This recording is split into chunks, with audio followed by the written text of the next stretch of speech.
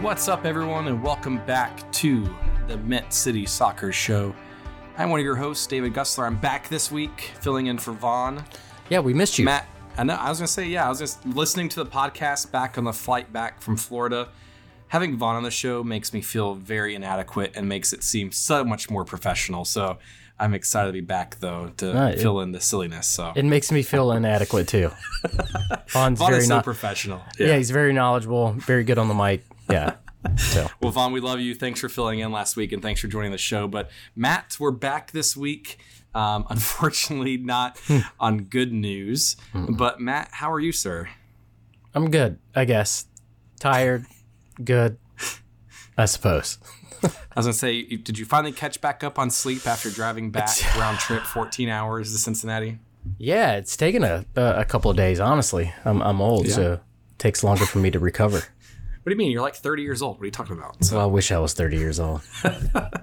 I'm only like a few years older than 30, but I'm pretty sure it'll take me the same amount of time to recover as it has for you, sir. So, well, welcome back. I'm glad to be back this week. I wish it was on better terms to talk about Charlotte FC, but we're here this week. We're going to talk about, Charlotte FC's recent match against Cincinnati. We're going to talk about our thoughts, opinions on the starting 11, which I'm sure is a hot topic button for a lot of fans, and the subs, those kind of things. And then we'll get into our NYCFC preview, what we expect to see, what do we think Charlotte FC is going to do this coming up weekend.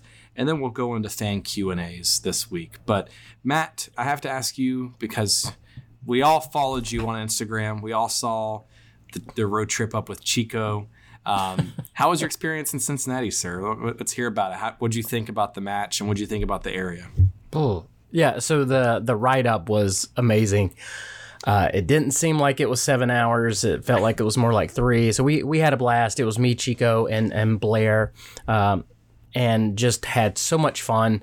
As some of you guys may have seen, I was able to ask Chico some questions on the way up.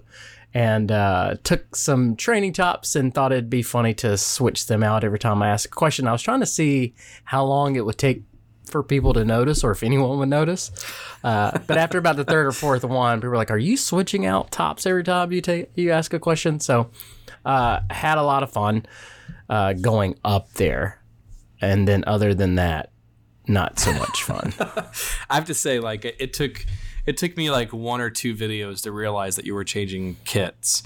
But I have to say, the fact that you were able to go, I don't know, maybe like 2 hours worth of questions and not have to recycle a kit, I think goes to show you have a problem with purchasing kits. I do. I have a problem. Actually, so I got in the mail today, I got a 2006 Landon Donovan World Cup jersey. Get ready for that World Cup, sir. I thought I'd get one that I hadn't ever got before. So, well, I'm pretty sure that 2006 kit, or really any kit, is better than the quote unquote leaked kits that are coming out this season. It's so bad. It's so bad that I probably won't get it. That's how bad it is. I won't get it either. Like that's really bad. Yeah. Anyways, we'll save that for the World Cup episode. That'll be coming up in the fall here pretty soon. But I'm glad to hear that you had a fun time. I know a lot of folks enjoyed the Q&A and the videos that you did while in Cincinnati or on the road trip up to Cincinnati. I have one personal question before we get into the Q&A. But how crazy of a driver is Chico? Just out of curiosity. So he didn't. I like how you have to say "so" when you pause for a second. So typically he drives his truck everywhere. Blair was nice enough. She was nice enough for us to take her vehicle, and I think because of that, Chico was a little a better driver. But I will say Chico's a very good driver. Even when he's driving fast and stuff, you still feel safe. I don't see how he does it, but he powers through, man, and but it was nice. But we took another vehicle. We didn't take his truck this time. Did y'all stop for any kind of like sightseeing or see anything interesting on the way up to Cincinnati? No, we wanted to, because we're riding for 7 hours, wanted to get up there and then start, meeting with other members and tailgate or bar gate or whatever you want to call it and have some fun. So Nice. How was the Bargate? Where'd you guys meet? Like, I'd love to know. I just want to live vicariously through you, sir, and understand what that was like. Oh gosh, what is that place called? I was underwhelmed by Cincinnati, honestly. I'll just say I've that. never been before, so yeah. Meh. Isn't that the state of Ohio? And I'm just joking. I know your wife's from Ohio. So. Oh yeah, so she's from Cleveland, and people give Cleveland a hard time, but I gotta say Cleveland's a lot better than Cincinnati. Sorry, all you people that are from Cincinnati that listen to the show. I'm sure we have like one person. So. all 2,000 of you. But yeah, no, we went to one of the local breweries. Pretty nice space. The name is eluding me. Rheinhaus or Rheinhaus or something like that. Rheingeist. Yeah, sure. I think that's the name of it. It was a nice space. It'd be good for, I could see how Cincinnati fans would go there and watch games and stuff. Very nice. How many fans did you see up there that were Charlotte FC fans? A good bit. We had, of course, some people sitting in the away section, but I feel like there was a lot of fans just kind of sprinkled in elsewhere too. Nice. Yeah. Was that as much as DC? Not as much as DC. Gotcha. Okay. Yeah. Well, I'm sure we'll dive into your game day experience and what was the vibe like in that soccer-specific stadium here a little bit during the Q&A. But let's dive right into our fun thoughts about what that game was like. But oh man, Matt, I know before we even get into our overall thoughts for the game, I know I texted you during the game or right before kickoff about that starting 11. So for those who weren't aware, obviously Charlotte FC walked away in defeat against Cincinnati FC 2-0. But it was a very interesting lineup, I felt. That, and for those who don't know, just seeing Matt's on video right now is rolling his eyes in disbelief of this lineup. But Charlotte stuck with that 4-3-3, but some pretty big changes, I feel, in the starting 11. So for those who aren't aware, you obviously had the back four, so Moore and Fuchs keep continuing to switch in and out. But you had Walks, Malanda, and Awful start this game. In the center, I think you've seen this, a week or two now in a row, where you had Bender, Jones, and Bronico. But up top, you had Jóźwiak, Rios, and Vargas. So Karol Swiderski did not get the start this week. So, Matt, what is your initial thoughts driving 7 hours to Cincinnati and seeing that starting 11 for you, sir? Okay, I hope you're ready for all this. I am ready for you to unload, sir. So I have to say at halftime, I sat down in my chair, and for the first time, I thought to myself, I might not go to the next match. That hurts. And it was the first time I questioned just how much time and effort I was putting into this team. I hate to say that. But keep in mind, I'd gotten up at 3 a.m. to get ready and had to get over to Chico's house. You packed 20 kits in the back of the pickup truck. Right. So I'm up at 3 a.m.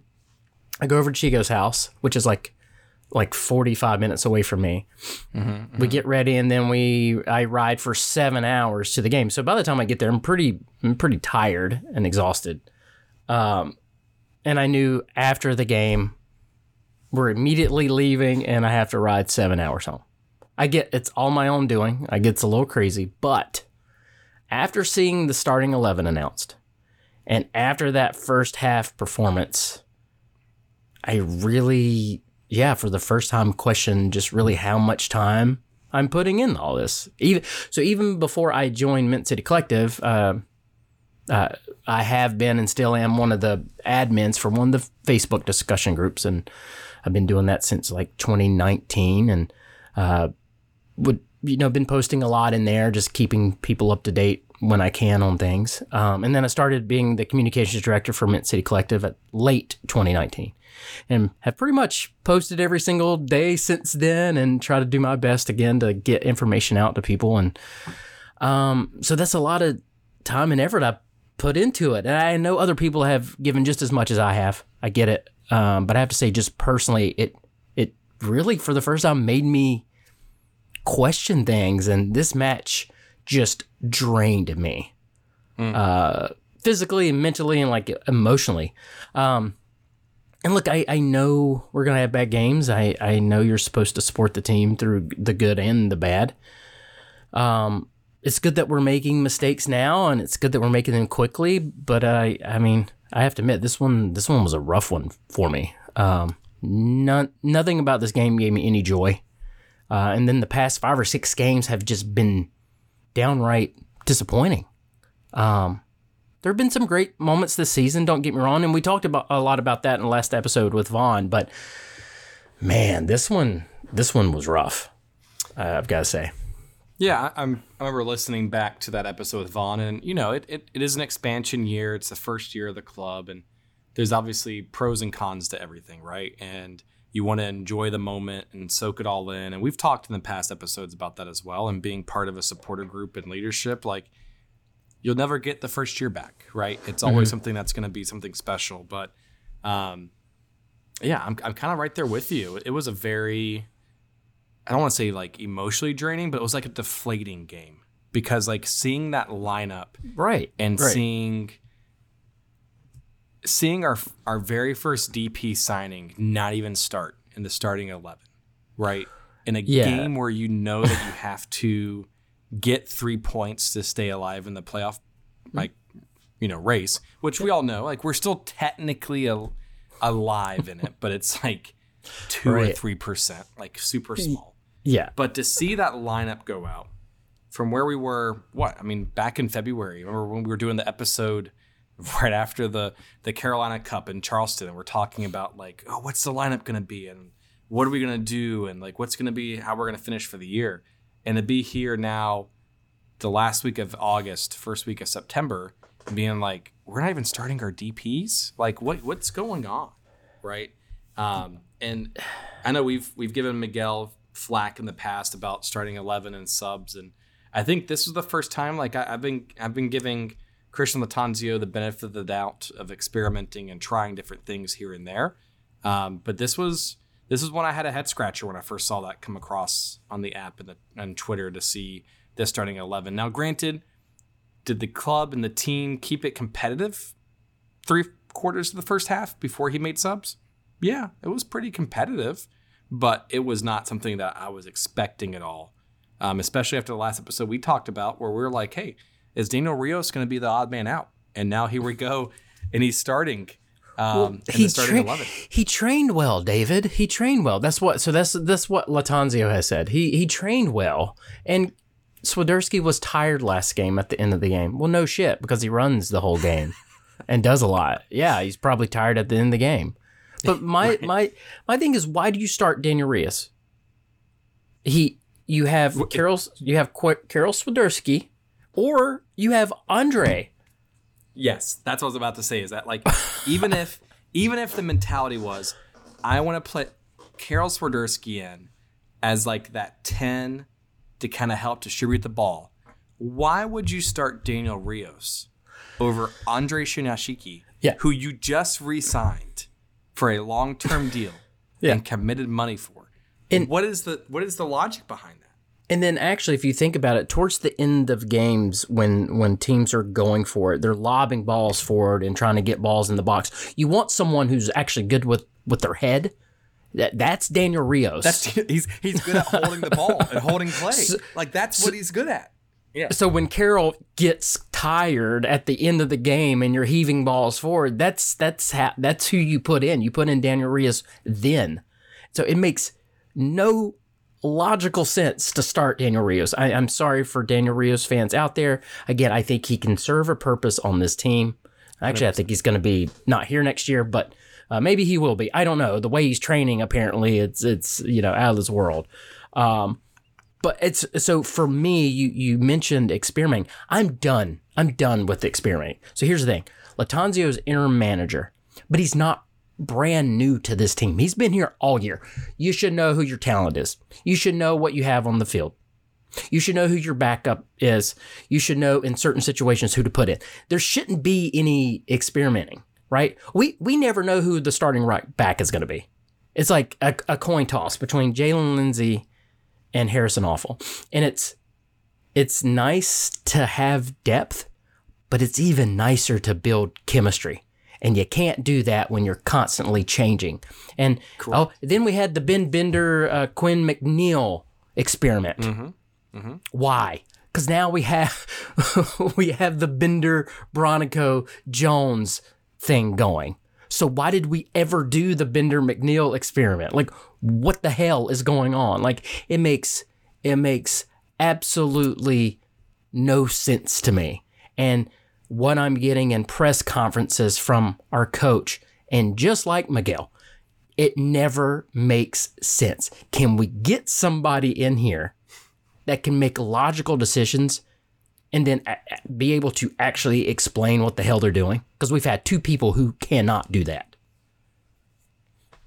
Yeah, and I don't know. You shouldn't be experimenting 29 games into the season. And like, to put that into perspective, 29 games. The team is 10, 17, and 2. Current state. Before this game, they were 10, 16, and 2. You shouldn't be experimenting to say, you know what? We have a 3%, but before Saturday's game, we had a 3% chance of making the playoff. You shouldn't be like, you know what? I'm gonna change things up. And I'm gonna start a player who hasn't had any minutes in 3, 4, 5 weeks and go, you know what? You're gonna start in the starting 11 now. And then bench your DP. And then And then let's talk about the subs. Let's talk about the subs. In the 58th minute, you bring Swiderski on in the 58th minute, but you bring him on for Bender. Okay, so is Swiderski now a midfielder? Because we've done this kind of twice now. We've experimented. It's literally like when I used to coach 10, 11, 12-year-olds. And, you're just trying to get everybody playing time. And so like, oh, hey, Johnny, I know you're a defender. How about you play center mid for me real quick? Just get out there. Don't worry about it. Just have fun. Just chase the ball. That's what this seems like to me. Can you imagine Poland's national team coach right now thinking?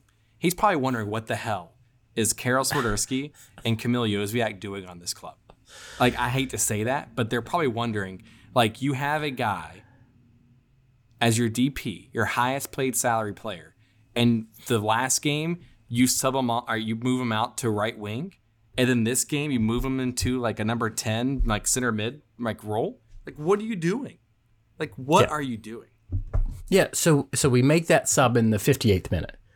We wait 10 more minutes. We put in Santos for Derek Jones and then Andre for Daniel Rios. Why do you wait 10 minutes? When you're already down 1-0 at that point. Yeah, like what are you waiting on? Right. Like, I know you have to watch Santos's minutes, and he did not have a good game, did not get off to a good start. But we'll see how he does next game. So I get maybe you're watching Santos's minutes, just get him into the match. But Andre for Daniel Rios, why do you not make that move 58th minute when you're making these other moves? Why wouldn't you just start Andre and then sub on? Oh, I don't know, because Daniel Rios had an amazing training session that week. And then the one that I don't know what's going on. 86th minute, Reyna comes in for Vargas. What the hell do you think Reyna is going to accomplish in 4 minutes? Well, how about Nathan Byrne as well? Like what are you doing? Like 4 or 5 minutes for Harrison Awful? Like what quality of play and conditioning are you going to get for 4 minutes of game time? Like, yeah, I mean, again, you have these sub windows. Like, make a damn decision quick and do it. So whoever we could talk about, I feel like we every week now we get questions about, like, is Lattanzio going to stay and everything like that. I'm afraid that he is going to stay. But I'm very apprehensive about the whole thing. From everything that I'm seeing, I want this. I need Zoran. I need David Tepper to sit in a room and say, okay, we have really screwed up here. we got to get somebody good, and it's got to count.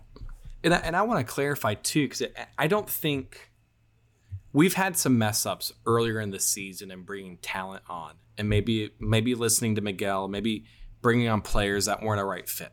I don't think it has anything to do with, do we have the right players or talent on the team? We have talent on the team to be competitive.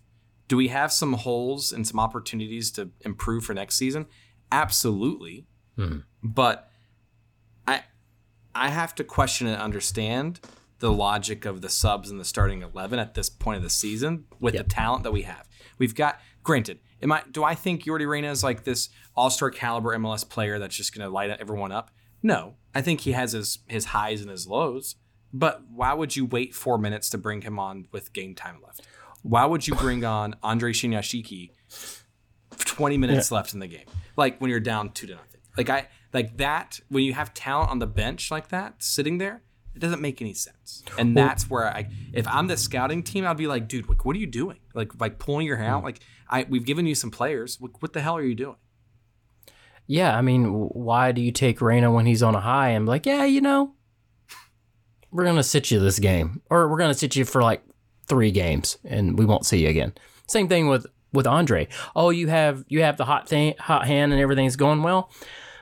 But we got other people that we need to get on the field. To me, and look, we don't see what's going on in training. Correct. Yeah. I've been to a few, but the media and everything only gets about 15 minutes. They get the first 15 minutes, and it's all like short-sighted bull crap that you see every team doing. It's go run some sprints and stretch and whatever. Yeah, and so all I've ever seen is short-sighted games. I never see finishing drills, set pieces, any of that stuff. And we'll get into balls being played in the box to absolutely no one or no one being there. But we don't see who's training well, who's not training well. Apparently, Daniel Rios is really training well. But it's very odd to me. The constant rotation. I've never seen any other team do this. Now, teams, will have like a position or two that they will rotate in and out, and then of course you have injuries. That all is factored in. But I've never seen just so much like massive changes. Like I said, the Bender Quinn McNeil midfield. What the hell was that about? When now you've gone to this, and again, Latanzio's been here. He's not brand new to this team. You know the team that you have. You know the talent that you have. So what is going on? Like, is it that hard to figure out like your best starting 11? And like, is it that difficult to say, is it Jalen Lindsey or Harrison Awful? Like what is happening? So I know we're going to go into like some game details and big moments, but what do you say to the fans? So like, obviously losing 2-0 is not great, and we can sit here and criticize starting 11, who we thought should have played, etc. But if you look at the statistics from open play, right? Charlotte FC had 64% possession, had an expected goal of 0.88, had 14 total shots, the same as Cincinnati, 86% accurate passes. But only two of their shots on target. Right, only 2 on target. 10 corners. So if you look at the second half for Charlotte FC, almost a 0.74 almost expected goal, 0.61 in open play expected goal. It looks like on paper, Charlotte outplayed Cincinnati. Like 100%. If you look at the statistics, if you look at analytics, Charlotte outplayed Cincinnati in terms of that perspective. What do you say from the fans that may look at that and go, well, maybe it was the best decision to do it. Maybe it was the best starting 11 to play in the first half. And maybe Latanzio was trying to make a spark in the second half if we weren't down 1-0 or 2-0 at that point. Like, did you see that translate on the field when you were there in Cincinnati, or did you see something else from your eyes? The first half was garbage. flat out garbage. Daniel Rios had a 5.7 rating. Shouldn't have started. Period. Don't know what else to say about that. Second lowest on the team outside of Christian Kalina, who obviously is going to be lower because of 2 goals allowed. But I'd like to talk about Kalina, by the way, and I'm going to make a lot of people angry. So just wait for that. So these vanity metrics are great, but they're just that. They're all surface. We had all those shots, but like I said, only 2 on goal.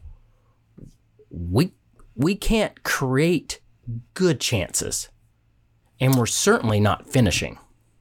I would say we had 1 good chance with the Brandt Bronico goal, or potential goal in the second half, where he had ball fall in his lap there within the penalty box.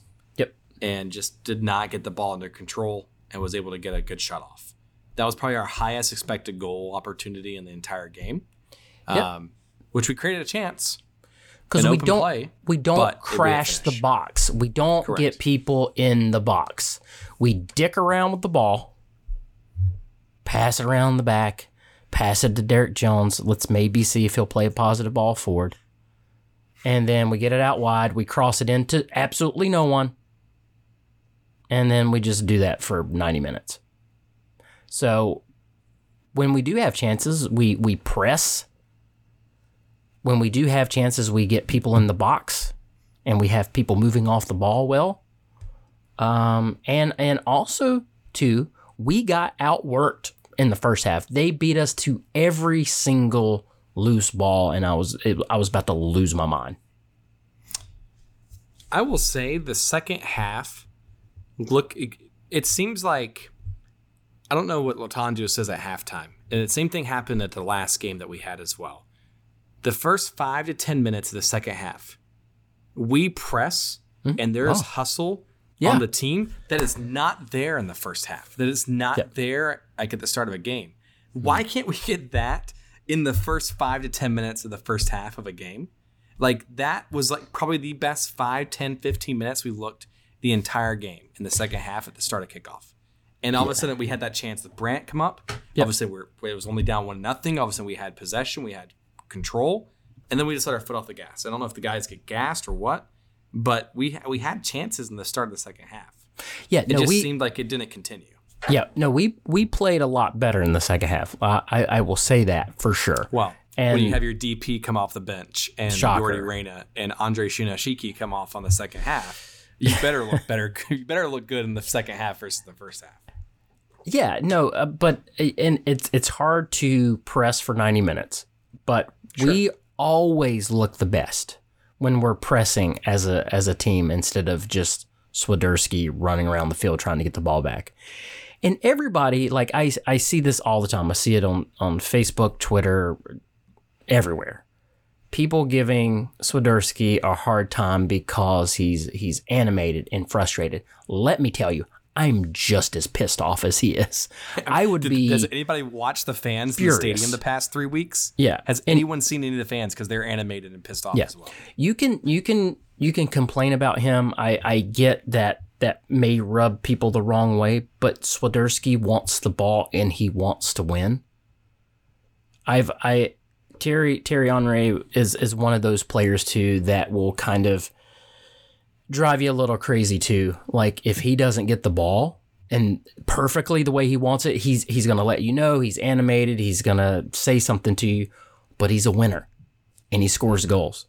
And it comes with the territory. I never like the flopping. I don't like anybody doing that. So that would be one thing that I maybe wish he would stop doing. But I would be frustrated too if I were him, because he's not getting the ball and good spaces. He's not getting any help. So yeah, I'd be just as angry as he is. I think I am just as angry as he is. Can you imagine him and his perspective? He's sitting here on a World Cup year trying to make a positive impact to show up on Poland. Yep. And this is the result that he's getting every week in and week out. Yep. 8 goals for the season, basically his 6 goals in the first quarter of the season, and then went on a drought. I'm sure he's loving that perspective for his international appearances. Yeah. But back to the game. Like I said, we played a lot better in the second half. We moved the ball well. We created some chances. It just seemed like we were playing a lot of balls, hopeful balls into the box from out wide. There's really no one on the end of them. So, I mean, that's something that I think we need to work on. Like, I was going back to a lot of our other results, and most of the time we have most of the possession. But it's, what do you do with it? What's the intent? We always talk about that. And I just think, the 2 shots on goal says it all. Like, we're just not getting enough good chances. And, I think the second goal came against the run of play.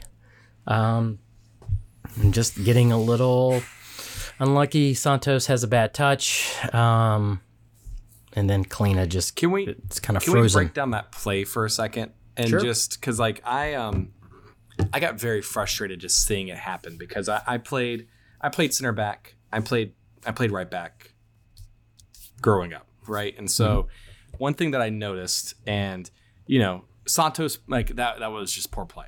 He got pressed. He's not used to MLS. It's his first live minutes for Charlotte FC. I kind of want to give him some grace there from a certain point of view because it's like, dude, like he doesn't know anybody on the team, right?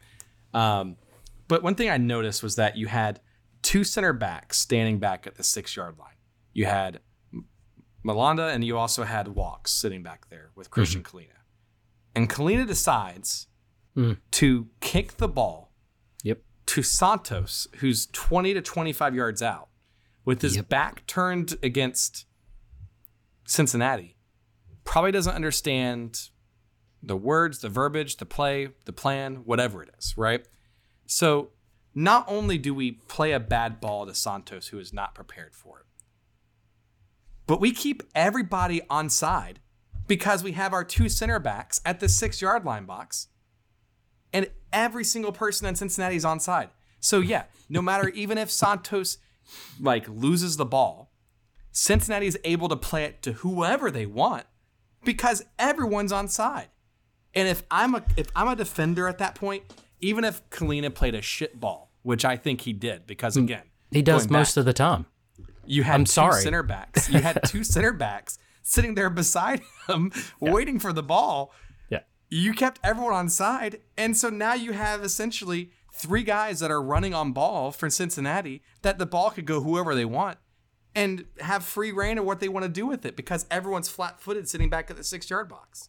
Yeah. And it's just like, I don't understand 29 games in why that's still happening at this point. You got to start with who put you under pressure. I'm on my soapbox there just because I played defense and I was a back when I played, but I'm just like, I wanted to pull my hair out watching that because I'm like, oh my God. Like I knew exactly what was going to happen the minute Santos lost the ball because of where we were positioned in that position. Yeah. And so we'll talk about some positive stuff after this because we've gone very negative here. We have. Yes. But I've got to say, and this is, I'm going to talk about Kalina, so this is going to make some folks mad. Kalina's been great this season. We've called him Super Kalina. He's a good shot stopper. He desperately needs to work on his distribution. His distribution, to me, sucks. I get so frustrated with him. One, the ball will get played back to him, and he has time to actually play it out wide or play it to someone's feet, and he just bashes it upfield, and then we lose possession. Yeah. Also, his possession out of the back, too, hasn't been great. Kicking the ball out of the bounds, putting people under unneeded pressure. He's been suspect lately. And I want to say Matt Barbie, I think, wrote a question kind of about that. Yeah, like it hasn't been great. It could just be a bad run of form or whatever the case is. I mean, don't get me wrong. Like, I like Kalina, but he's made some mistakes this year that have really cost us. And like I said, his play out of the back has not been great at all. His decision making, again, when I know at the end of the game you're trying to, get the ball off the field. That's different. But like, there's been game after game where the ball gets rolled back to him and no one's pressuring him, and he decides to boot it upfield. And it's like, that's the time to play it short.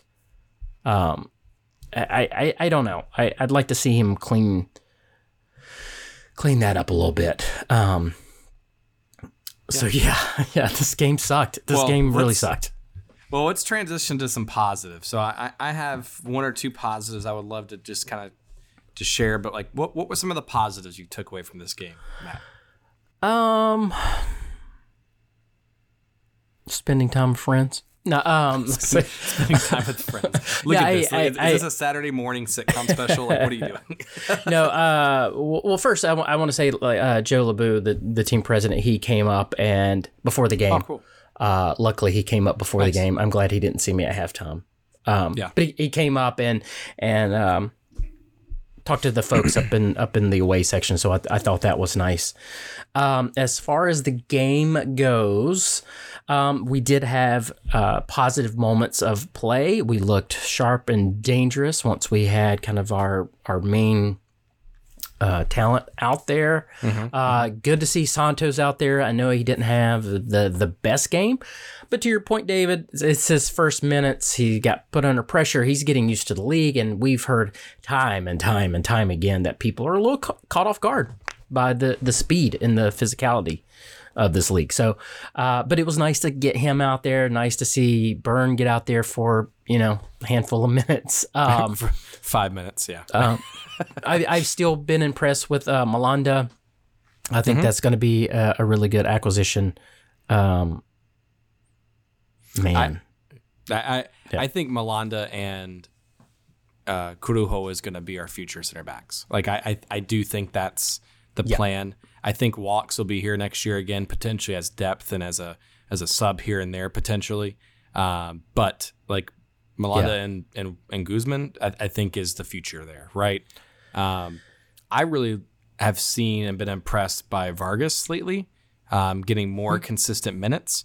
He has a few errant passes here and there, but he has been a little bit more confident, being able to put some shots on, being able to press, show some speed. There was one moment, and I want to say it was either in towards the end of the first half or beginning of the second half, and I wish he would do it more. And frankly, I wish all of our wingers would do it more.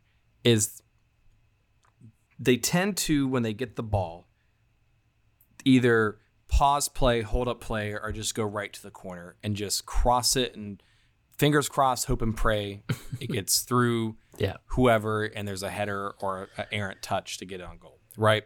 But there's a moment where he was able to push the ball. He took a man on one-on-one and was able to get a card out of it.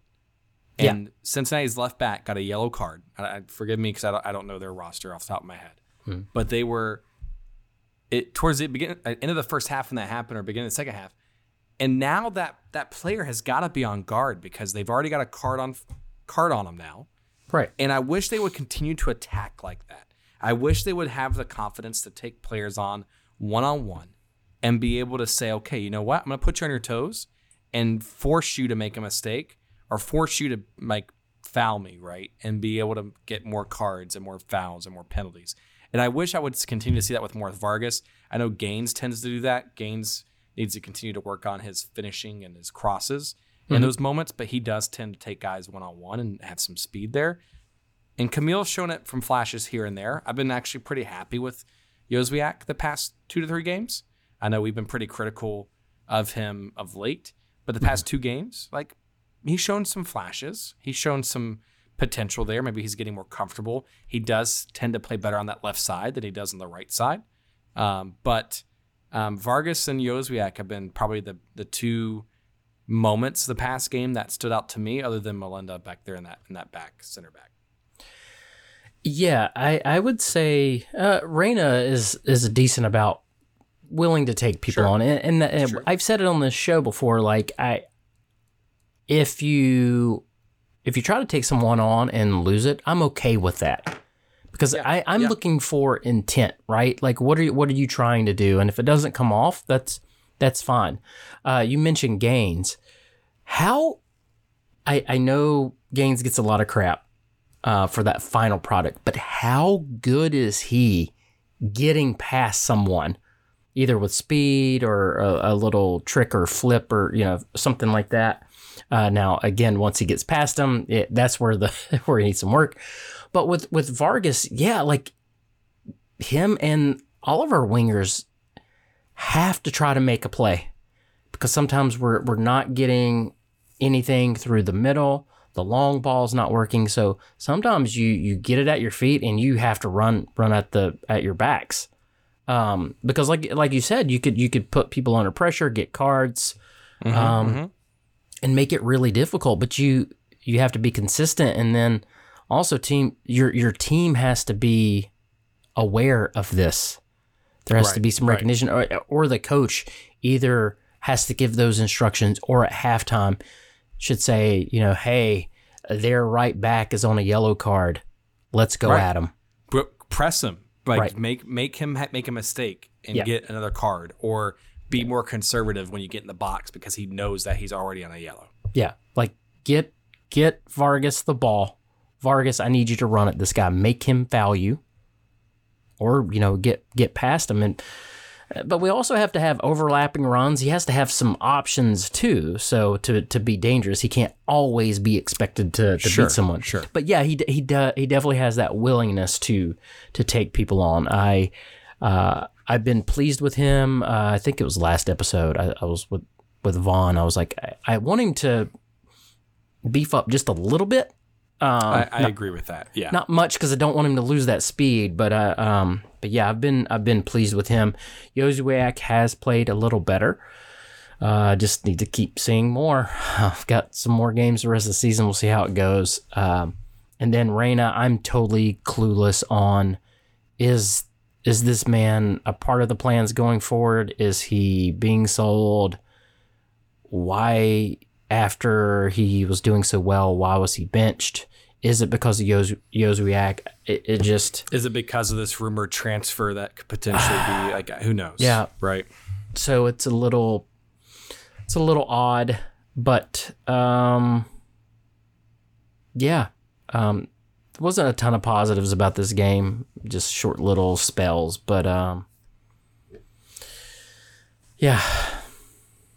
What did you think about, and just out of your curiosity, Fuchs not getting minutes this game? I don't know if that is just rest or this indecisive, I don't know who my best left back is or right back is. Let's just flip this game. I think this game we need to do. I don't know. We have talked about that. More is more. Mora is more of a stay-at-home defender. Mora is more of a defender. Yeah. Fuchs is more of your offensive-minded, playmaker out of the back, and maybe Lattanzio thought he needed a little more defensive bite back there. Maybe Fuchs is, maybe this is rest. Maybe he's tired. Maybe he's tired. Yeah, he was really tired that last game at the end. Yeah, all of our damn players should be tired at the end. Never mind, that was stupid. Yeah. No. Anyway. Anyways, yeah. So we'll get off our high horse here for a second, Matt. So let's. Any other final closing thoughts about Cincinnati? Obviously, on the ride home, I just imagine you like snoring and having the seat reclined all the way back. How was the ride back? Yeah, I tried to sleep on the way back. It was really difficult. I made this. I think it may have been a dumb decision. So I drank at the bar, but I didn't drink too much because I was like, hey, I got a 7-hour ride back. I should probably quit drinking, and maybe that was my problem. I should have just kept drinking because I didn't drink. You should have just blacked out through the whole thing. Yeah, and just gone through it. Yeah, I didn't drink at the game either, and I probably, in hindsight, probably should have just got completely wasted. But yeah. So I didn't. I was in a bad mood, honestly, on the way home. After I remember. I don't know if you remember this or not, but I remember texting you after the game. And my response was just like, so. Oh, yeah. And that was it. And you're like, So, because like I wanted to see how you were feeling. I was like, oh shit, he's kind of pissed off. I'm not gonna poke the bear. Yeah, I didn't want to talk to anybody. I just wanted to get in that car and get home as soon as possible. So yeah, but you know, I said all I said before, but of course this weekend me and my wife are gonna go to the game and we'll try again. Nice. That's what it's all about. Nice. Well, let's look forward to this weekend because that's what we have to do, right? We have to hopefully walk away with something positive and hopefully something that's worthwhile here. But this weekend, Charlotte takes on New York City FC at home. It's an early game, Matt. It is a 1 p.m. game on a Saturday. Mm-hmm. So let's look ahead on this. So Charlotte, last time we played New York City FC, we played it actually in a Red Bulls Arena, even though it wasn't. It was a New York City FC home game, and Charlotte walked away as a victor in that game.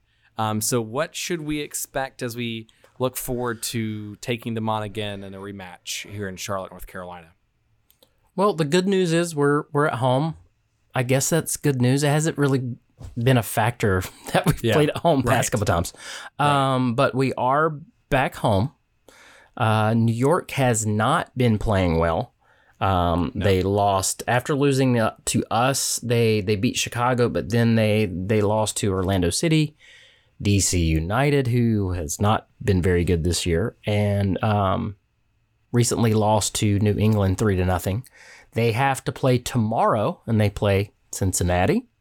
That's going to be a big game, actually, too, considering NYCFC keep falling in the standings. So, and so Cincinnati keeps rising. Yep. Yeah. So short week for New York too. Now they have to travel down here. I'm sure it's going to be hot as absolute balls Saturday. It's actually going to be in the 80s for this game. It's in the low 80s at kickoff, which is one of the cooler kickoffs that we've had lately. And hopefully we avoid these sporadic summer showers. No, what's going to happen? It's going to rain right before the game, and then the humidity is just going to like swelter. Just make it 90 degrees again. Yeah, that's exactly what's going to happen. I jinxed is what it is. So. So let's be optimistic. We have a good opportunity to win this game. I'll say that. We've done it before. We've done it on the road. Like I said, they come in on a short week. Having to play a tough team, so this is an opportunity to get another win. For me, kind of playoffs are out of my head at the moment, especially after Cincinnati. I'm not seeing anything that's making me think that we'll go on this massive run, but crazier things have happened, and we can start here, and we can win out the rest of the season, David, if we want to. So there you go. It's as simple as just putting more goals in the back of the net than the other team for the rest of the year. That's all we have to do. And we can start Saturday by getting that first win for a while. So I really think the team needs it just from a confidence perspective, and I think the fans need it from a confidence perspective to be able to say, like, beating New York wasn't a fluke, and we can beat them again, and we can win at home. Because it's been a while since we've won at home, and the fans need it. They need that encouragement because let me tell you, I was on that stand leading chants in the last home game, and that second half was rough, man. When we went down, and you can just see the air sucked out of the sails from that fan base when they went down 2-0, and we need it so badly. Yeah, it's funny you say that because I noticed that too, and it's really the first time I've seen the fans just kind of shut down a little bit as well. So I hope that we have a lot to cheer about this Saturday. We need it. I certainly need it. We all need it. We wear the. I'm trying to look. We wear the black and mint. We do. Mm-hmm. Is this the last time, or do we do it? We wear it one more time. Hold on, I think I got it right here. I want to say that we have one more. I can't That's remember. right. I remember that. Yeah, we have That's one right. more. It's like black out the stadium, whatever it is, or mint out Yeah. the stadium, whatever it is. Yeah. That's right. Yeah, it's we wear it Saturday, and then we wear it for the final time, October 1st against Philadelphia. So just That's people the that fan appreciation game. I believe so. And just so for people who don't know, the black and mint kit will not be around next year. We'll get something different. The blue and white. Yeah, I know. The Carolina kit, as they call it, the blue and white, we'll have that for next year, but the black and mint one we will not have. So it's pretty amazing kit. I'm sad that we won't have it next year, but I'm looking forward to seeing the new one. Yeah, I selfishly I want to see a third kit because I'm pretty sure we've led the league in kit and retail sales this past season at multiple points of the season, and selfishly I want to get that third kit. So, and Yeah. As someone that's sitting here across virtually from someone that tends to buy every kit possible, I'm sure I've you're done my itching part. to have a third kit too. Yeah, exactly. You have done your part for sure.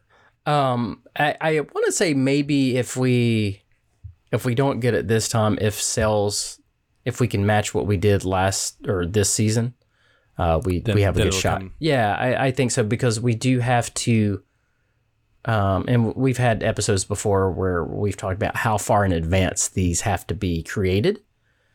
We're talking like a year or two in advance. So it could be hard to do the third one. So we might be working on the third one now. Let me talk to some folks. Let me see what I can dig up. Let me see what I can find out. I think if anybody's going to get any answer on kits, it's going to be the guy here on the show. I think I should announce the third kit if we ever have one. Speak it into existence, sir, because that's how we got you to do the expansion draft. You need to call Joe, you need to call whoever, and just keep saying, you know what?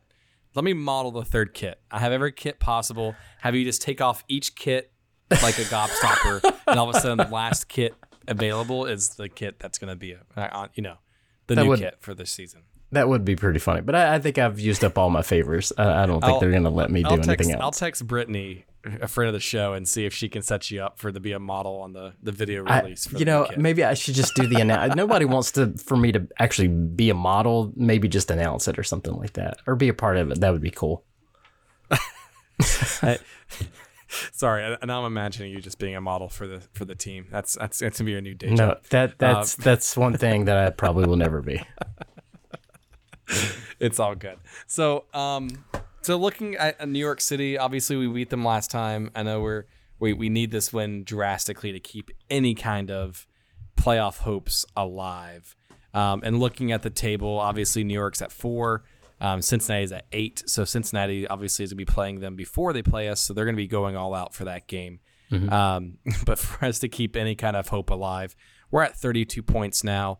7th is at 38 points. So we're a good 6 points behind, and I believe Cincinnati has a game in hand where they're at 28. Yep, you're right. So 28 games at hand. So Charlotte has to walk away with 3 points this week. Like, they have to. If they do not, playoffs are done. Like, you can't go into 3 weeks in a row of saying you need 3 points and then not walk away with any points. So yeah, I mean, we would literally, I think at this point, have to win out to have a shot. Win out and also have others help us out, I think, at this point. If we got 15 points, that puts us at 40. I think that's 47. 47, sorry, yeah. 47 points. And even then, it'd be tough.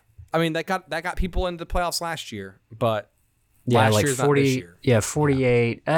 It's crazy. I mean, like we've had so many opportunities with some of these other games going in our favor, and we just haven't capitalized. Even one more win would be great, but just not in the cards. So if we win Saturday, I think that it could jumpstart a winning streak. You never know, but to win out, especially playing Red Bull and Philadelphia, that's a tough ask, to say the least. Yeah. Well, Matt, so I'm going to put your foot to the fire here for a second, but what do you think this weekend's result's going to be looking ahead? I really want to say 2-0 us.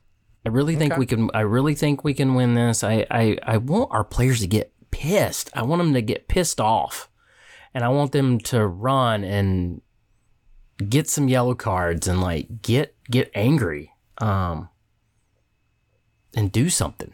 Play with some pride and a chip on your shoulder and do it in front of the home fans. That's what I'm looking for. But I think we can. I think we could take this one, and we got to, just not even for playoffs, just some home pride.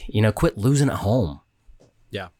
If there's one thing you have to do, you have to win at home. And selfishly, this is going to be Laura's first home game in the supporter section. Oh, nice. I somehow convinced my wife.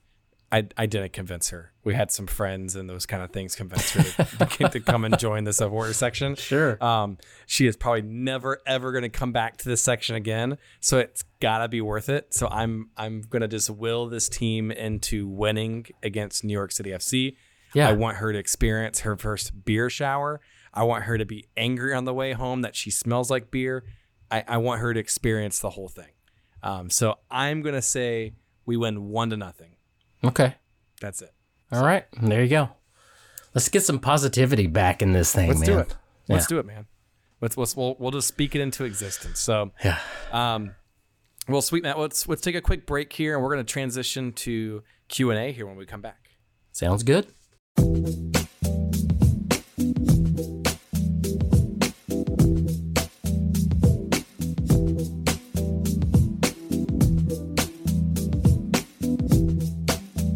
Welcome back, everyone, from that exclusive break that we just did with no sponsor, but that's okay. We're back. So, Matt, we're going to dive into one of my favorite segments. I know I'm sad I missed out on last week's Q&A with Vaughn, and I have to say, before we dive into Q&As, I have to answer one question that was from your friend Donnie about did Carol Swiderski accept my friend invite on Instagram after that last episode? And I have to say, he did. Nice. I'm now friends with Carol Swiderski on Instagram. Good for you. I slid into his DMs, asked him why he doesn't post anything from Charlotte FC, and he did not respond back. So, no, I'm just joking. I did not send that question, but that's okay. So, but let's dive in, sir. So, so this first question is from Eric Hill. So, set your Cincy road trip bias aside. Who has the bigger impact on Charlotte FC's fan base? Is it A, Chico? Good option. Or B, Sir-Minty? And use your own criteria of what impact means on the fan base. So is it Sir-Minty? Is it Chico? What do you think, sir? Oh, man. This is a fun question. So we talked about Chico, I think, when we had Joe LeBou on. Chico has been an amazing ambassador of the team, especially early on, even before we had a squad and coach. And, Chico goes to every game. Kids, adults all want to get their photo taken with him. When we were in Cincinnati, crossing the street to go to the stadium, and Cincinnati fans, it was a family. The dad stopped Chico so they could get a photo with him. And Chico's always so nice, always says yes, always so pleasant, and just, like I said, just a good ambassador.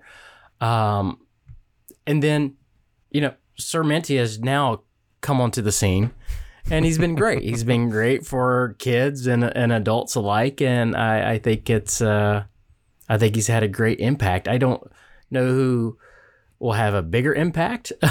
Probably Sir-Minty, because, Chico does have merchandise of his own too. So I was going to say Sir-Minty has merchandise, but so does Chico. I'm just going to say they both have a great impact in different ways. I'll say that. Yeah. I agree. I think Chico's obviously has been here since the existence of the team. Mm-hmm. He was here early on. We talked about him with Joe earlier. And selfishly, I love Chico. Chico's such a great guy, and he's always been super helpful and friendly to anyone and everyone that's always talked to him. Sermenti obviously is there for the memes and is just amazing with his dead eyes, just staring into you with a smile, with his chain and big cleats and a crown. But, I think they both have a positive impact. I do think Sermenti will become eventually more mainstream. He'll be global. He's global. Yeah, it's a mascot. You know what I mean? Like that's what happens, right? Yeah. Doesn't Arsenal have a mascot, sir? Like don't they have some kind of crazy mascot? Yeah, Gunnersaurus. Gunnersaurus. That's right. Because that makes a ton of sense. Mascots don't have to make sense. They're for the kids. So exactly. Yeah. But they both have a huge impact. So it's a good question. It made me ponder for a second. But yeah, I'm gonna say Chico just selfishly because he waves our flags into the stadium. So, but good question there, Eric. So this next question comes from Chris Tyler. So was the drop in form this late in the season expected due to being an expansion team? Or is this what other teams have done of late in MLS? What do you think, Matt? First off, it was nice to see Chris in person. He traveled up. It's good to hang out with him. So yeah, was the drop in form this late in the season expected due to being an expansion team?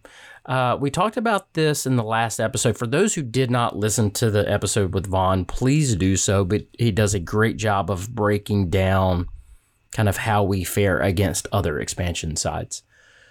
The drop in form, I think, is because of one, we lost Corujo, and then two, our center mid kind of debacle. Just disappeared. Yeah. People moving on. Ben Bender and McNeil as our midfield for a little bit. I just think the drop in form has a little bit to do with that. And then what we talked about earlier, the erratic starting 11, the questionable subs, all that kind of comes into play. But yeah, I mean, I think for an expansion side, we're still doing relatively well, even though we've had this big dip in form lately. I think I'll say the other alternative.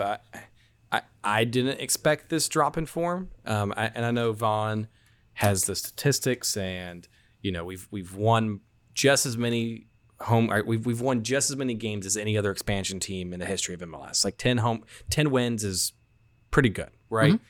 The problem is we haven't drawed anybody. We either win or lose, one of the two, right? Yeah. But for me, like, I expected us to continue to improve game over game throughout the season, even with Miguel leaving, with Tanzio coming on. Granted, like you said, losing Corujo was a bigger impact, I think, than many people expected. You had the midfield, essentially, Franco, TT, all disappear. Sergio Ruiz get sent back out, right? You had all these factors at play, but like the guys have had 29 games to play together. Mm-hmm. It's not like we've added too many new pieces. We've added Santos a week ago to the roster in terms of game minutes. It's not like these guys haven't been together since February. And so for me, I expected more, and I didn't expect to see a late season drop in form because I expected them to improve and build week over week and see that improvement throughout the season. So for me, it's been disappointing to see them of late not be as successful as they were potentially mid-season or earlier on. Well, I think the summer window says a lot. We got 2 defenders. Yeah. We got a right back. So we have 3 right backs, right? And then we have a center defensive, center back. So, which that was a blessing in disguise because Corujo did go down. So that helped. But we brought in Santos.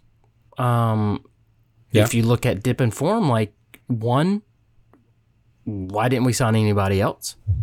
2, what was the holdup with the visa? We talked about that last episode too. And Vaughn and I, we still don't know what took so long. So yeah. And you look at, I think the dip comes from other teams, one, figuring out how we play, and we're very easy to figure out how to play and beat. And then other teams are bolstering their lineups, and we didn't do it quickly enough, or, in my opinion, efficiently enough. Like, it just wasn't good enough. Go ahead. Sorry, David.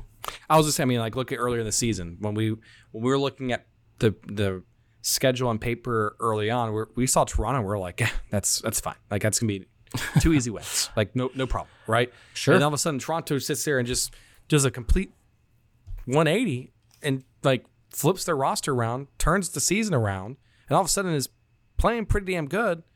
And in that same time frame, we didn't do anything.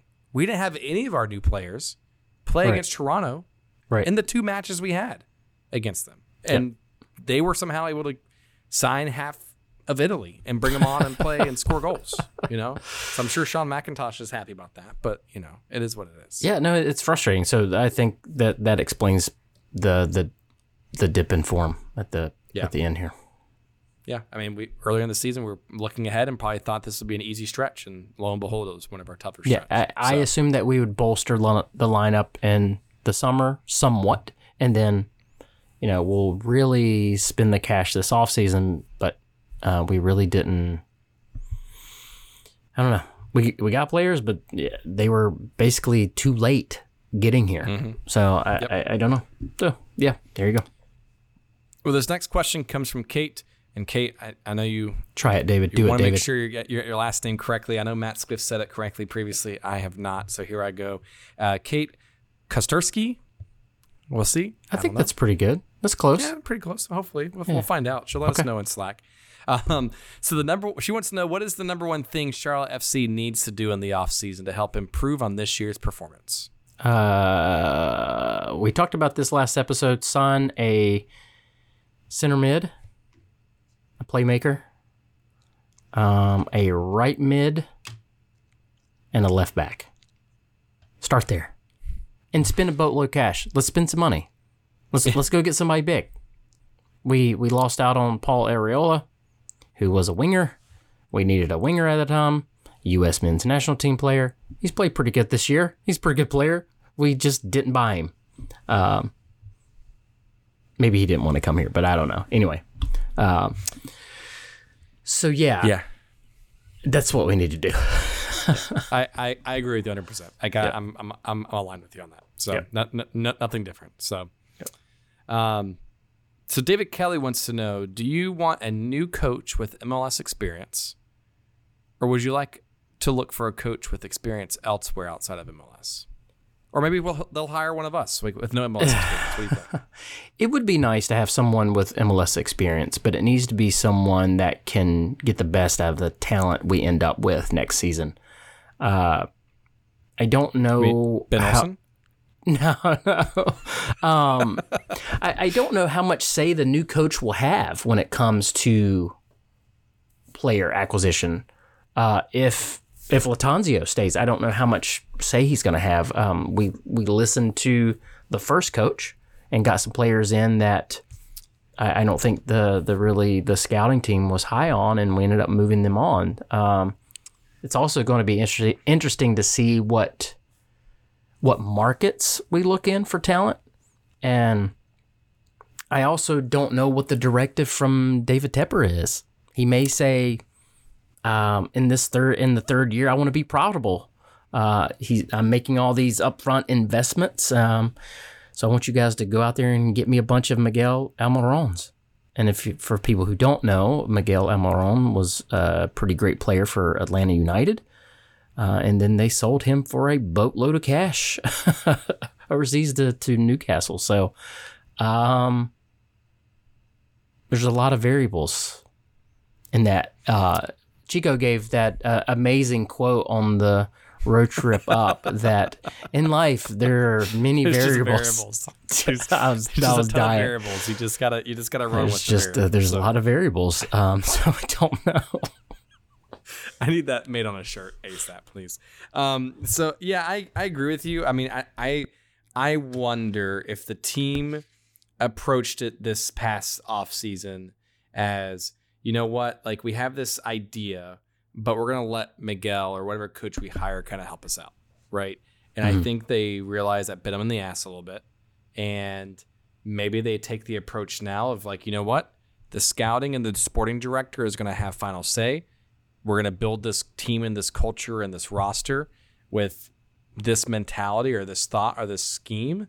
And then the coach is going to come in and just coach, right?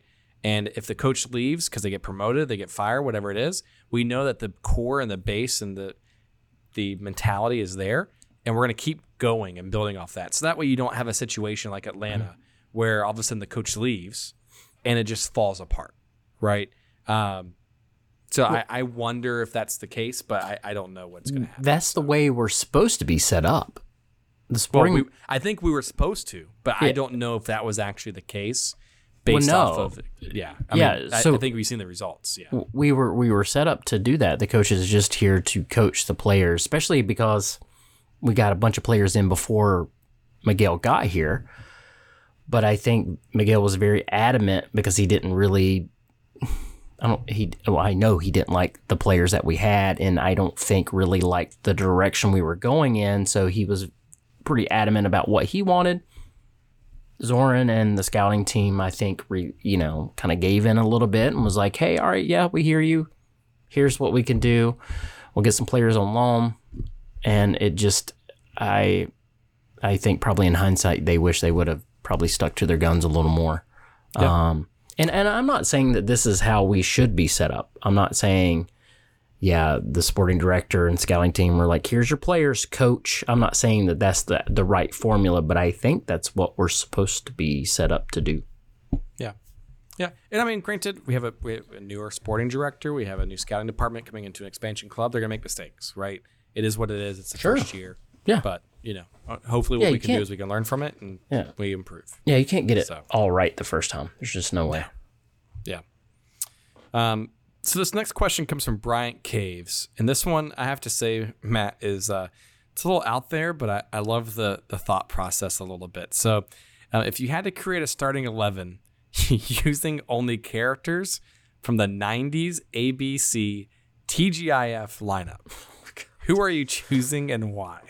Okay, I want to put a lot more thought into this. This is a hilarious question. I want to put a lot more thought in this. So let me go back and come up with something great, and then I'll either post this on Twitter or answer it in a next episode. What we probably should do, and I think what some people started doing in Slack when we got this question, is like they were giving their best 11 Star Wars characters or wrestling characters. So I think we can have some fun with this one, and maybe we put it on Twitter and we can have a conversation with everybody, and everybody can jump in and give their own take. That's hilarious.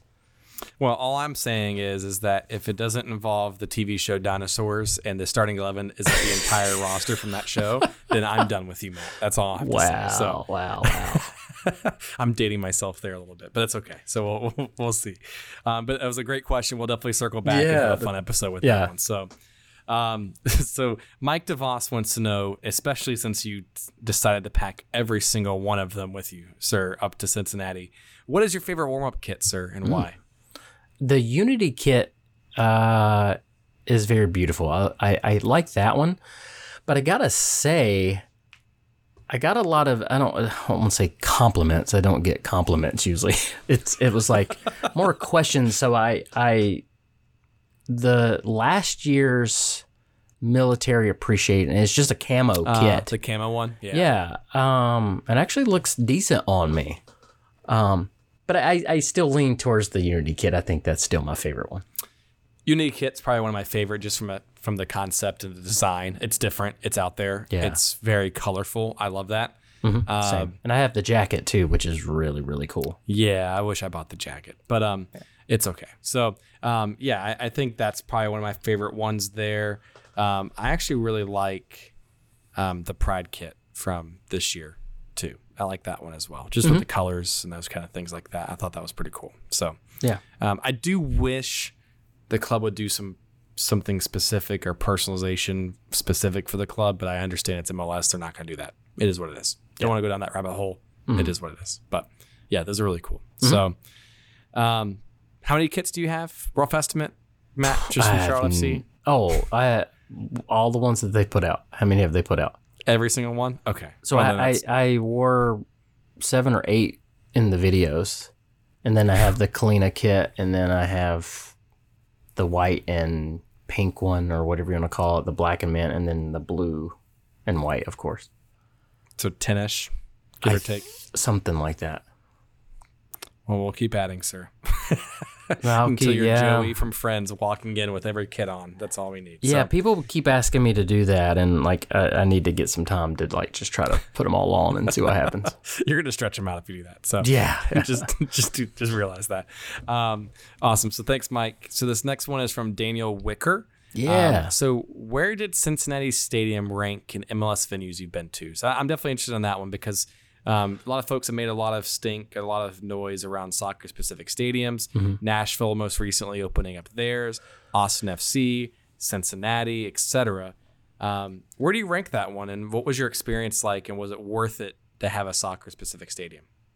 Well, first off, too, I got to see Daniel in person for the first time. And Nice. for people who don't know, Daniel Wicker runs our MCC Analytics account, which is very nice. So it was good to see Daniel, like I said, and hang out with him. But to answer his questions, I was very underwhelmed, to be honest. Why? Just why? Just out of curiosity. Maybe I built it up too much in my head. I was pretty excited to see the stadium. One half of the stadium has like the box seats, and there's some cool aspects to the stadium. They do have a big standing away section, which is really cool. But I mean, it's kind of like, okay. I don't know. Other than Skyline Chili and Harambe, that's Disgusting. That's all you have. I almost, if I was in a better mood, I thought about doing a video of like buying Skyline Chili and just immediately throw it in the trash. You should have done that. I would have loved that content. That is the content we are all here for, sir. And I'm super disappointed you did not Sorry, do that, I was just in a pretty shitty mood, so sorry about that, guys. Yeah, you should have done that. I'm so disappointed in you right now. But yeah. So this next question comes from Paul Hagen. So another one of these hypothetical questions. We have a one-time deal to straight out swap 5 of our players with players from any other MLS club. Who do we get rid of, and who do we pick up? Seems like we need to do a whole episode of the TGIF lineup and then this question here. Just a whole episode dedicated to those two. Okay, I'm gonna give this one a shot. And the people that I'm saying we're going to get rid of, I'm going to try to replace them with players that play that same position or very close. Okay. So number 1 would be Daniel Rios. Okay. So just give me Insigne. I'm looking for a tag. Oh, that's from Toronto. Just swap that with Daniel Rios. That's totally fine. That's not a like for like. I get it. So just shut up. I get it. Yeah, it's good. It's fine. There was no parameters to this, so it's fine. Yeah. Next one would probably be Jordi Alcivar, just because he just doesn't seem like he likes it here. We talked about this last episode too. I think he would just probably have a lot more fun and success somewhere else. And then just give me Driussi from Austin FC. No big deal. That's just what I take. We're gonna trade 2 guys that are hardly getting any minutes in our roster to just this is hypothetical. So the third one would be Harrison Awful, and then I always get his last name wrong. Rahu, I think, from LA Galaxy. He's the right back. I need you to say it again with more confidence, sir, just so that way I'm not the only one saying names wrong if that's the case. I think it's Arahu. I can never get his last name right. But anyway. I'm proud of you. Yeah, I would take him. The right back is hard in MLS. Mm-hmm. Or just anybody from Philadelphia Union. Speaking of which, I would get rid of Joseph Moore and I would get Kai Wagner or or whatever you want to say. From Philly. And then the last one would be Derek Jones, and then just give me Hani Mukhtar from Nashville, please. Oh, yeah.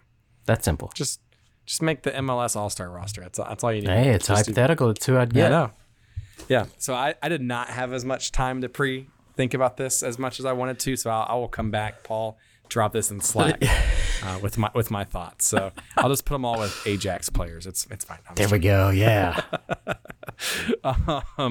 So this next question is from Mark Portrias, I believe is how you say it. So Mark, apologies if that's incorrect. when can we send Józwiak back to Poland? I guess is when. That's not what that question says. It's not what it says, but I guess that's the context to it. It says technically, when can we the potato Józwiak? I think what Poland? he's saying is, when can we send the potato Józwiak back to Poland? Which is hilarious. When can we send him back? I was trying to be a filter, sir, and not No, I see the question in front of me now. Like, let's. I love that he called him a potato. I don't think we'll send him back to Poland. I don't think, no matter what, I don't think we'll just send him back to Poland. We might send him to another team somewhere else, but obviously Mark does not like Józwiak, and there's a lot of people that don't. I'm now imagining Mark bringing a two-pole or those cardboard cutouts into the stadium like the fat heads of just a potato, and we'll know where Mark is in the stadium next time by that. Oh, man. I don't think we'll send him off anytime soon, especially since MLS cap and salary increases next year potentially, and he won't be a DP anymore. He'll be a TAM level player. I don't think we're going to get rid of him. I think we'll probably stick with him, and I think the team will most likely move on from Yordi Reyna faster than they would from Józwiak at this point. So, especially from age and potential perspective. So yeah, I still have hope for Józwiak, so I'm hoping that the rest of the season and next season he can contribute a lot more. And we talked about raising our standards. We might go out and get another left mid. Who knows? And he could be a depth piece, or we might get some good money for him. Who knows? So we may move him on, but we'll see. Yeah. And I think Vaughn shared it in the last episode, like that year 2 for some of these international players coming to MLS is when they typically start to get better, right? And so hopefully that's what we see. Hopefully Camille makes an impact and starts to impress during training, heading into the offseason, and show something different. So for sure. Yep. Mark, thank you for that question. Thanks for breaking me from a laughing perspective when I was reading that. So thank you for that. So this next question comes from Tyler Kinley. So what are some good soccer documentaries or shows that you're watching right now, Matt? I have one that I'm watching right now, but I want to know what you're watching or what you recommend. Well, the new Wrexham documentary is pretty. That would be mine. Is that the one you're watching? Yeah, that's pretty entertaining, for sure. The All or Nothings have been really good. They've done one on Man City, Tottenham, and Arsenal. They're all good. Even if you don't like those teams, I think they're very informative. You get to always like to see the back end and what the front office does and goes through and how that all works. One of my favorite, I have to say, and it's a team I don't like, is Sunderland Till I Die. I think this. You didn't like that? No. It's a team that I don't like. Oh, I'm but it's sorry. one of my favorite ones, actually. So if you haven't had a chance to watch that, I would highly, highly recommend that. You get to see how stuff at the trade deadline works and how difficult it can be. Yeah. So that was probably one of my favorite shows to watch, especially because that was when it came out. It was or when it started getting really popular was during lockdown for COVID, right? Mm-hmm. And so you got to see really, like you said, that was the first example of really me getting back into soccer and understanding what a transfer window was and being able to see a player where Sunderland was trying to sign a big name player. I think he was from France or somebody. And he was already there doing his promotional photo shoots, holding up the kit, had everything ready to go. But then it fell through at the last minute because the club didn't send something through fax or some craziness. Mm-hmm. And they had to ship him and his dad back off away from after doing the whole photo shoot. It was mind-blowing to see that happen. So Sunderland Till I Die is a really great show. I mean, it's not a team that I follow per se, but Wrexham is definitely a show. Welcome to Wrexham is definitely something just because, it's, you've got Ryan Reynolds and, oh shoot, I forgot his name from It's Always Sunny in Philadelphia is part of it as well. Rob Mack. Yeah. So, and so it's entertaining. It's cool to see an organization trying to move up from that Nations League back up into League 2 and League 1 and potentially Championship and that kind of stuff. So it's entertaining for sure. Yeah. So those are the two that I would recommend. I All or Nothing I haven't watched. I'm stuck in a hotel room the next week, Matt, so I might watch some of those. I would watch all three of them. They're all three. I mean, I can't stand Tottenham, but it was highly, and there are certain parts of these shows where even if you don't like a team, you see some real human moments, and you get to see some other sides of players that you don't see because you just see them play on Saturday or Sunday and you hate their guts. But then you see some other things that you're even like, oh man. But yeah, I think that's the cool thing for me is to see the human element from that perspective as well. So, so thanks Tyler for the question. This next one comes from Russell Varner, the ever loving Dodger owner of Russell Varner. So shout out to you, Russell. Would you rather win ugly or lose pretty? Right now, win ugly. Win ugly. Just I agree. Any way that you can. Winning pretty or losing pretty, I don't have any interest in now. I just want to win. I could care less how we win. I'd just rather win than lose. So, yeah. Yeah, I'm right. I vanity metrics that I don't want. I don't need those. Don't want those. Passing the ball around and all that. I don't have any use for it right now. Just yep.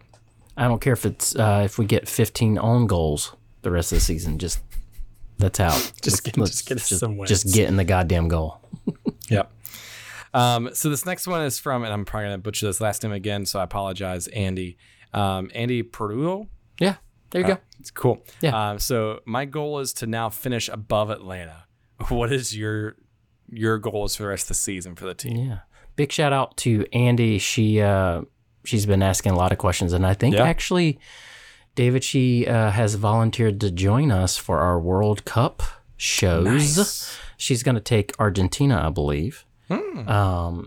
So, but to answer her question, yes, that's a great goal to have.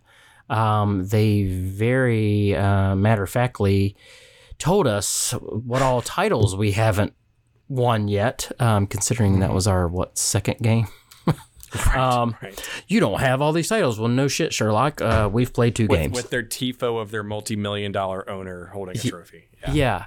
So it would be good in our first year to finish above them and say, hey, we've only been in the league together 1 year and we finished better than you. So some bragging rights there would be nice. I would like to see us pick up a couple more wins. I would like to win all rest of our home games. I'll say that, that's still difficult, but at least do that. Let's remake this a fortress that it was, and end on a high note. I know the last game's on the road, but still, let's win a couple of these home games. I think finishing above Atlanta would be a fantastic goal, and I think we could easily do that. Like, there's no reason why we shouldn't be able to do that. Winning out the rest of the home games, I think, would be a fantastic goal. Yep. Point blank. I mean, we got, 3 more home games, be 9 more points, be able to finish almost 42 points. Yeah. 42 points. I think that's respectable for an expansion side. And then that way you can tweet out to all the pundits about how they were wrong being a 13th, 14th place at that point. So. It'll be good. So thanks for the question, Andy. I look forward to having you join us for Argentina here in a little bit. So this next question comes from Todd Graydon. So was or is the club now trying to evaluate who to keep for this next year with the starting lineup? So could that explain some of the rotations we're seeing lately? And then he also says he heard Lloyd Sam make a reference to it in pregame. So that's the first question I want to ask you, Matt, is do you think that's what's going on with the roster lately? I don't think so. Because I honestly don't think Daniel Rios is going to be here. I can maybe concede where Zoran is like, hey, we need to play Jozwiak. He's a designated player. He needs minutes. He needs to get going. I could maybe see him mentioning that to the coach. But I don't think... I mean, they're evaluating who we're going to keep for sure, but I don't think that dictated, especially this last starting lineup. Insanity pretty much dictated last starting lineup. Yeah, I don't think if you asked anyone from the front office, like Zoran or from the scouting team, would have been like, hey, do you think we should start Daniel Rios as the starting 11 for a playoff push? I don't think anyone would have been like, yeah, let's do it, right? I think Zoran probably may have asked him after this game. I would. And the scouting team like, hey, so why did you start Daniel Rios? What's that about? Yeah. So yeah, I just don't think that they're the leading factor per se. Sure, are they evaluating just like they do every week? I'm sure they're out there watching and evaluating what they have either way, right? But I don't think that they're starting the roster. But I think even the last episode, you and Vaughn talked about it. Like, we're already starting our youth. Like, we're already got players that are coming in and start. I mean, Quinn McNeil, Ben Bender, Melanda. Like, we've got players, Vargas starting and getting significant minutes. That's going to be here next season. We're already seeing the future start right now, right? So I don't think it's going to be anything different. And I don't think they're influencing per se. So that was part one of his question. The second question is, do you think the front office is the one that's calling the shots? They believe so. So do you think Big Papa Tep is making those calls? Do you think Zoran's making those calls? But Tepper is not going to be dictating who starts. I can say that for sure. Zoran might dictate again, like I said earlier, like maybe questioning, saying, "Hey, we got to get Yozuak some more minutes, right? We're paying him all this money. Let's get him on the field." But I don't think they're calling the shots on who's getting minutes. I honestly and unfortunately, I think it's the coach making these decisions, and I'm almost kind of hoping someone steps in and be like, "Hey, you could have started Andre. Why is Andre not getting minutes? Why did Reyna stop getting minutes?" But yeah, I don't think the front office is calling the shots on who's getting minutes.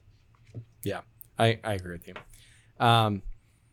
So last question's from Matt Barbie. So Matt wants to know, have we been letting Kalina off the hook too often with his poor ball distribution? I know we'd mentioned that earlier. So kicking the ball directly out of bounds, kicking the ball long directly to the other team, short passes and bad possessions that lead to turnovers and goals, etc. We both have all talked about, Super Kalina. Kalina kept us in some of these games early on way too often than we needed to be. And it's been great at times, right? But do you think we've been letting him off the hook and kind of letting those early performances carry over and not letting us hold him accountable? Yes.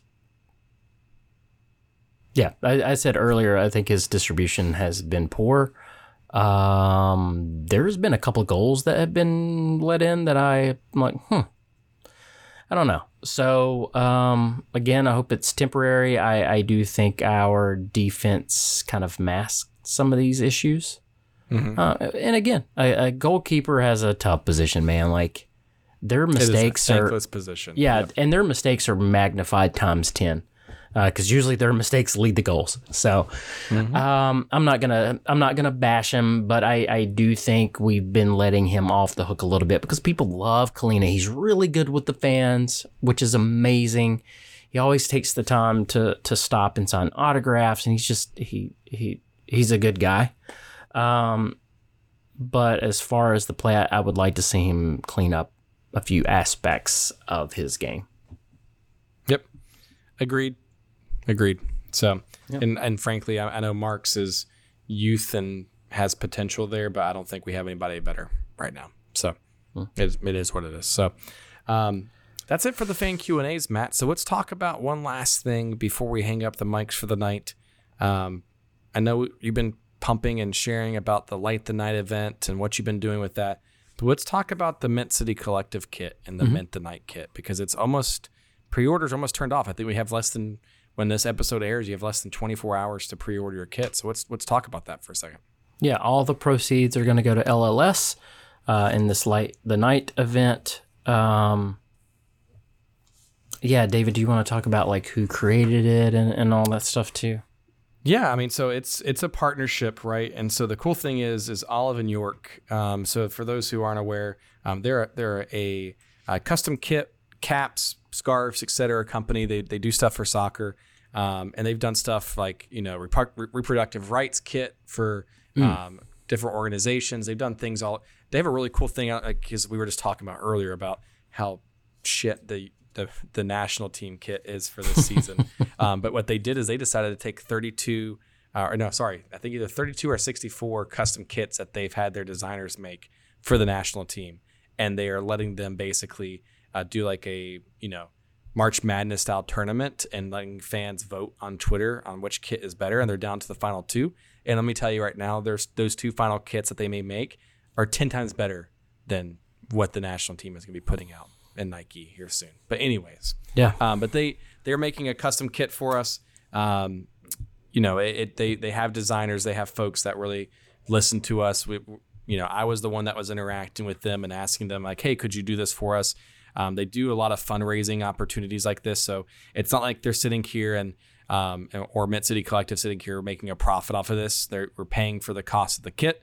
And then all the proceeds on top of that are going to Light the Night and LLS to be able to help support this nonprofit organization for it too. Yep. So the pre-orders end on September 8th. So September 6th and the 7th. So if you're listening to this episode tomorrow, which is on the 7th, you have by the end of today to get your pre-order in. And then they'll produce it, should be shipped to you within 3 to 4 weeks. And then all the proceeds go to this organization. Would love to see folks wear this kit, potentially like the last home tailgate. It'd be awesome to wear it out to Light the Night event with you and walk. I think it'll be fantastic. Yeah. But make sure you get your order in as soon as possible, so that way you can make sure you get your hands on it. And how many have we so far pre-ordered? So I think last time I asked, I think we have over 120, 130 kits so far. Nice. So I think it's awesome to see. That's a ton of money going to the organization. I think it's over $2,000 to $3,000 or almost $2,500 going to this event, which is fantastic. So I'm super excited to see that because we hit the threshold where more money goes to charity because the cost goes down. Yeah. But make sure you do this. It's been a great partnership with them. They've listened to everything that we've asked them to do. They've been super open for communication. They're a great organization. I'll definitely be looking at them some more, maybe for some future stuff too. So check them out. Yeah, and we've hit the halfway mark in our fundraising goal total. That's without that's without these the kit proceeds. So we had a goal of $10,000, and when we say LLS, this goes to the Leukemia and Lymphoma Society. So that's what we mean when we say LLS, is to, of course, fight and cure cancer. So yeah, we just hit over 5,000. I think we're technically at $5,067.18. Not really sure how the 18 cent got in there. That's a very specific number there, sir. So. But it is what it is. And every cent does count. So if you haven't donated yet or want to just donate again, seriously, even if it's $1, it's going to help. We would love to hit that 10K goal. I know all the other supporter groups too are chipping in, and I want to say the overall goal is 20,000. But I wanted us to raise as much money as possible, and if we go over 10,000, that is even more amazing. So if you haven't donated yet, please do. You can find the link on Twitter, in our Slack, or you can message the show or me directly and I can give it to you. But literally, seriously, if it's just $1, it will help a ton. So, but I really appreciate everyone who has donated so far. Yeah, so it's a great cause, great organization. It's doing some great work. And thanks, Matt, for all that you're doing and spreading the word and getting people to help contribute and support this. I'll just plug, I know Wesley and QC Royals has a soccer ball that's been signed by the team that is also up for auction right now. And that is raising funds for the same organization, A Walk the Night. So make sure you check that out as well. But please, even if it's $1, $2, every little bit helps. Make sure you do check us out and make sure you contribute any way that you can. It is greatly appreciated no matter what. So, well, Matt, I think that sums it up for tonight. I'm getting close to Vaughn's record for the episode, but I'm not quite there yet, I don't think. So his is much more polished, but it's okay. I'll take it. So any final thoughts or closing thoughts for you, sir, before we hang it up for the night? No, yes, we've had a couple of people reach out for we're gonna do some World Cup episodes. We'll probably do like maybe 2 a week and go over each group. So we have individuals taking individual teams or more than one team. We're getting lots of volunteers. So if you have a team in mind that you would like to cover and come on the podcast and talk about them throughout the tournament, please hit us up. Should be a lot of fun and a lot of great content and a lot of different perspectives. So looking forward to it. And I am taking suggestions for teams you want me to cover. So please give me drop your DMs. Let me know who you want me to cover, because I'm pretty sure Matt has an idea, but I'll be open to any suggestion as well. So. All right. That's all I got, David. Awesome, guys. Well, appreciate y'all. Make sure you like, subscribe, and rate. Drop a review on us. Apple Podcasts, Spotify, doesn't matter. Google Podcasts. Please drop it in there. It helps us out so much. Make sure you do that, and we'll talk to you soon. See you, everybody.